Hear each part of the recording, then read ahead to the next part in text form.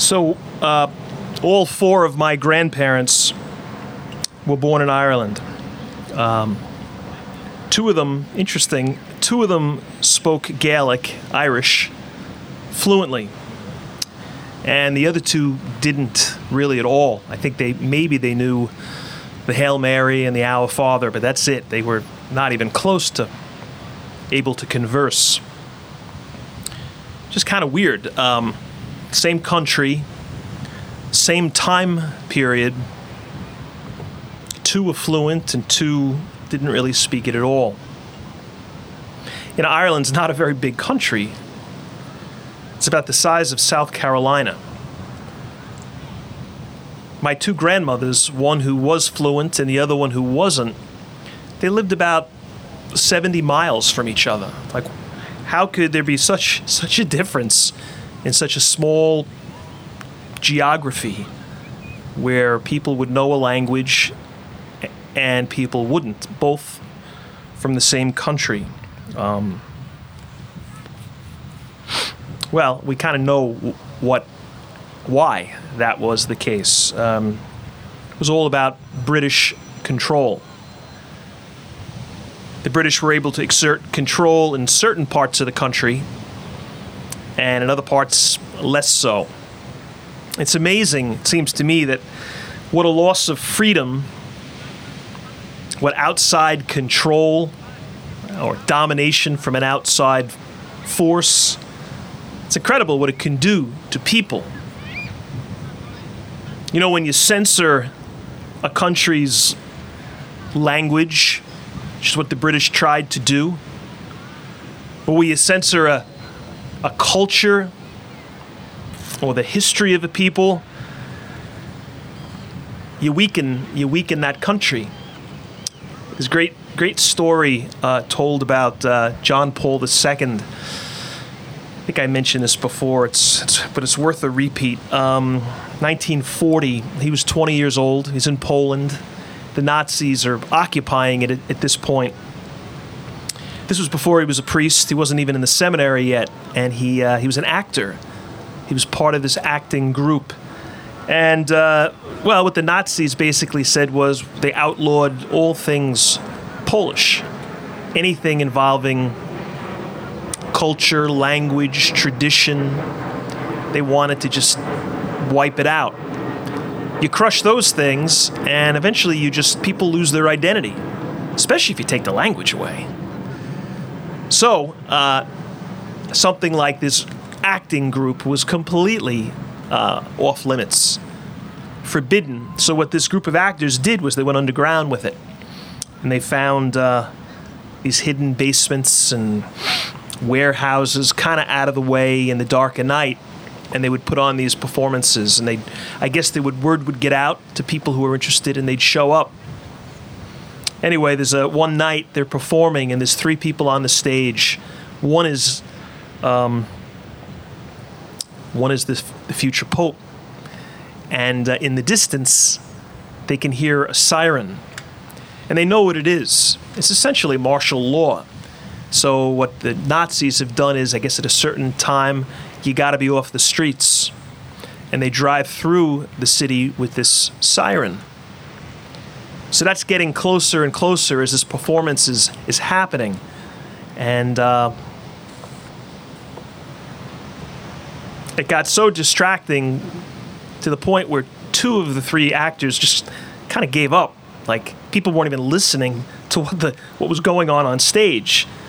Just the actual siren, but probably bigger than that was what the siren symbolized, like the assault on these people and their culture. So, like I said, two of the three kind of just stopped, stepped away. But the future pope, future saint, they say didn't. Like, he continued to speak his lines. In fact, I guess there was a point where there was kind of like a speech, and he gives it. And people realize what he's doing. They're not really listening at this point anymore to what he's saying, but they know what he's doing. He wouldn't be silenced. He's like, I'm not going to let these people steal us. steal our identity. So he continued to kind of rebel against this awful moment. Bottom line is, he wouldn't be silenced. Neither would Jesus, and neither should we. If they weren't, we shouldn't. When our truth is censored, when important truths are censored, you just can't be quiet. You know, there's different kinds of censoring, right? I remember my father talking about his parents. They were the ones who were fluent in the Irish language. He said when he was a kid, he remembered when they wanted to talk about something that they didn't want the kids to know about, they'd just speak Gaelic to each other. You know, my father had no clue what was being said, but he knew it was something that was kind of top secret. I even remember as a kid when I was little, like, I guess it was before I could read, if my mother wanted to say something that she didn't want me to know about, she'd spell out the word, and I'd be like, I knew they were keeping something from me, but they didn't want me to know, whatever it was. I certainly remember as a kid, the TV being censored in my house. There were times when it was like, get that off. Turn that trashy show off. What are you listening to this idiot music for with horrible lyrics? I don't want you listening to that. Like, censor. Hey, sometimes I think it's not always involving kids. It could be like, say you got some serious news in the family, scary news, and we're uncertain about where it's going to go and what it means, maybe somebody's health. So everybody immediately says, well, there's this particular person in the family, don't tell her, at least not now, because she is going to lose it. She won't sleep for the next week if we tell her about it. I mean, eventually we'll probably have to, but like, let's not let her know now. Or maybe it's somebody else in the house, and it's a temper thing. Don't let him know that this happened, because he'll go crazy. He'll blow a gasket. So let's just kind of shield him from whatever it is. I don't know. I mean, I think that kind of censoring, I guess, is okay. It keeps the peace, keeps kids innocent and maybe safe. But sometimes you just can't tolerate the censor. Sometimes the message and the truth, it just has to be heard. So it's got to be spoken, because it's just too important. I mean, look at this gospel. Look at what happens in this gospel that we just heard. Jesus has come back to his hometown. He's in his synagogue, the synagogue he grew up in. He knows who's there. He probably knew every person sitting in the pews. They were neighbors. They were people he grew up with. He knows their names. He knows what they're like. He knows their personalities. And he knows how they're going to react to his message. He knows they are not going to be happy, at least with aspects of it. He knows it won't be well received. But it doesn't stop him. He won't be censored. You know, well, we know this. There's four Gospels, right? Matthew, Mark, Luke, John. Three of them are very related, and they're very similar. Matthew, Mark, and Luke. They kind of come from the same sources. A lot of the stories in each of them they're in all of them. Not always, but very often. Then you got John's Gospel. He's different. He's very different source. Much more kind of heady, very kind of theological. But these other three, Matthew, Mark, Luke, very similar. Not exact, but the basis of the story is the same. So we just heard Mark's version of this story. Well, Luke's is pretty much it, but there's one more piece to it. So he's pretty much enraged, Jesus, his neighbors. And then it says they wanted to throw him off a cliff. They drove him out of the synagogue because they wouldn't stand for it. And they tried to fling him off a cliff. Like, they tried to kill him. because he had this truth, this message that they needed to hear, and they just wouldn't.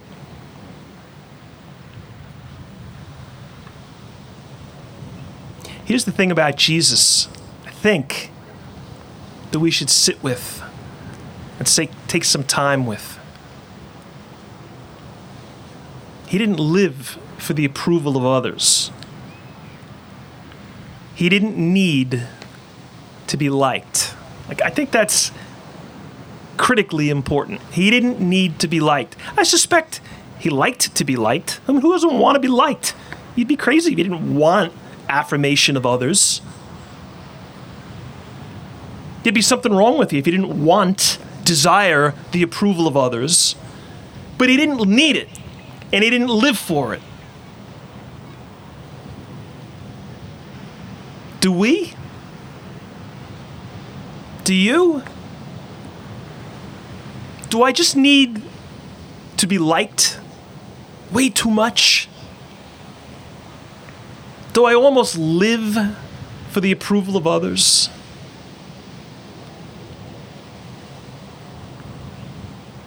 Well, that was the scene in the synagogue a long time ago. Angry mobs, threats. Let's fling him off a cliff. Let's kill him. It doesn't really look like that today so much. But it's taken on another form, I think. We're not in a synagogue, but how about all over social media? You say something that people don't want to hear, somebody determines is offensive, the mob declares you unfit because what you said is untrue. So you're done. You're out. You're finished. You're fired. Your career is over. Because something you said, something you believed in. It's kind of like, it's not that different from the synagogue. Maybe not throwing you off a cliff, but not a whole lot different. You know, there's a musician. His name is, and a singer, but he's primarily a musician. His name is Winston Marshall. He's part of this group that I really like. They're called Mumford & Sons. They were really big maybe 10 years ago. Still pretty big, but not as popular. This member of the band, Winston, just made the news, actually just the other day. About, I guess 3 or 4 months ago, he put out a tweet. He had read this book, and it was a book about the radical left in our country, Antifa in particular. Sort of this violent, anarchistic, is that a word? Group that promotes anarchy, communist principles. But most troubling is kind of like the violent nature of the change that you're demanding. They'll show up and protest, and they're always wearing masks. It is not Martin Luther King protests. Anyway, this guy wrote a book. He kind of went undercover, and he exposed a lot of what they're about. And it's a big bestseller, the book. Anyway, this guy from Mumford & Sons, Winston Marshall, he read it, and he liked it. And he basically, I think it was one sentence, he said he admired this guy's courage for writing the book. And people went crazy. Like, the mob wanted to throw him off a cliff, practically. So he immediately apologized. The way everybody seems to just, like, as soon as the mob screams, people just start apologizing endlessly, pathetically. But now, about a week ago, he made the press because he said he's quitting the band. Listen to this. As was previously reported, a woke mob tried to cancel Marshall in March after he praised this book. At the time, he apologized and he took time off to, quote, examine his blind spots. But last week, he retracted that statement, that apology, and he announced that he was leaving the group that he helped form in 2007. He said, "I could remain and continue to self-censor, but it would erode my sense of integrity." He said, "I was talking a lot to my mother and my father, with whom I am very close, and I think who love me and understand me better than anybody. And they could understand the complexity of the situation, and that helped. And," he said, "I prayed a lot. My faith has played a big part in this period of my life. And actually, the week before making this decision, I was pretty much planted in my local Catholic church around the corner from where I live. It was a big moment for me. That's probably why, after a while, that apology was bothering me like it did. I felt like I'd been participating in a lie. I couldn't square those things in my conscience. I feel like I got my integrity back, and I feel like I got my soul back. And that feels good." So he quit the band, not because he loves his 3 other bandmates, but he just doesn't want to be this lightning rod. He said, "I'm not going to stop saying what I think." So that may impact negatively on the band, so he just decided to step away.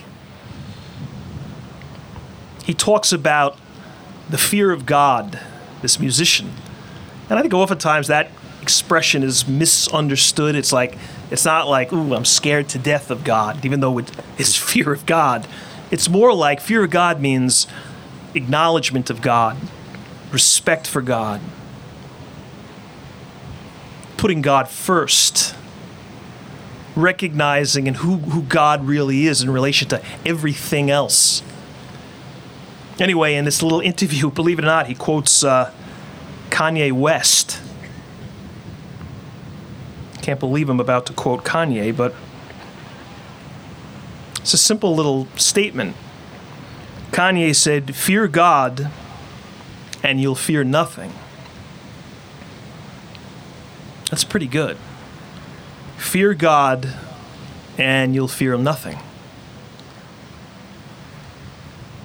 You know, on a day, on an evening when we remember who we are,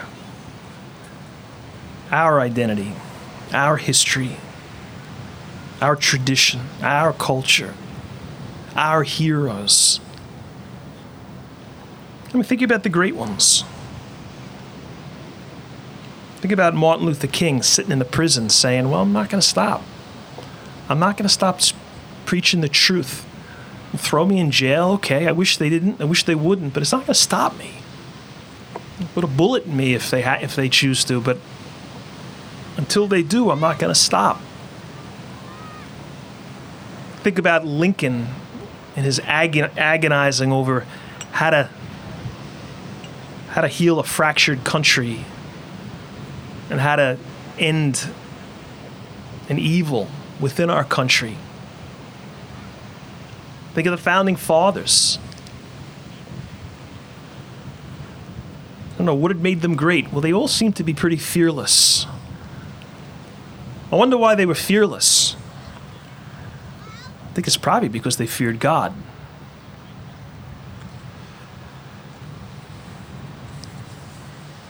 I think it's time to stop apologizing for who we are and what we believe. I think it's time to stop apologizing for speaking the truth. We don't always get it right. Sometimes we think we're speaking the truth and we're wrong. We've got to acknowledge that when we make those mistakes. But if you kind of know you're right, we got to be like he was in that synagogue. You know what people are going to say. You know what the reaction's going to be because you know the people, you know the culture, you know the people in your life. And the temptation is great to just clam up, to just shut up and keep the peace. Well, Jesus didn't. And if he didn't, I think it's as simple as we shouldn't. So, what's your synagogue scene? You got anything going on in your life these days? A little bit like Jesus had in this gospel? Okay, we're not in a synagogue, but maybe there's people in your life and you know them the way he knew his, and you know you got something that needs to be said, and you know he or she is not going to be happy. Like, they're going to want to throw you off a cliff because you're going to say something that everybody else has been dodging. You know, it's that person in your family, that person you love who's drinking has just objectively become out of control. Everybody's talking about it, except to each other, except to the drinker. And I know when I speak to him or her, it's going to blow up. And I'm going to be the villain. I'll probably then be manipulated, because that's what addicted people do. They're masters of addiction, of manipulation. So I'll have to take that hit. I'll have to be willing to be thrown off a cliff. I don't know, or maybe it's just something at home, behavioral stuff that's just unacceptable, the way people are being treated, disrespected, spoken to in unacceptable ways. You've known it for years, you've seen it for years. It's fractured the family. But nobody's ever really stood up in the synagogue and called the person out. Because you know what's going to happen. They're gonna look for a cliff to fling you off. Well, it didn't stop Jesus. So it can't stop us. Fear God, and you'll fear nothing.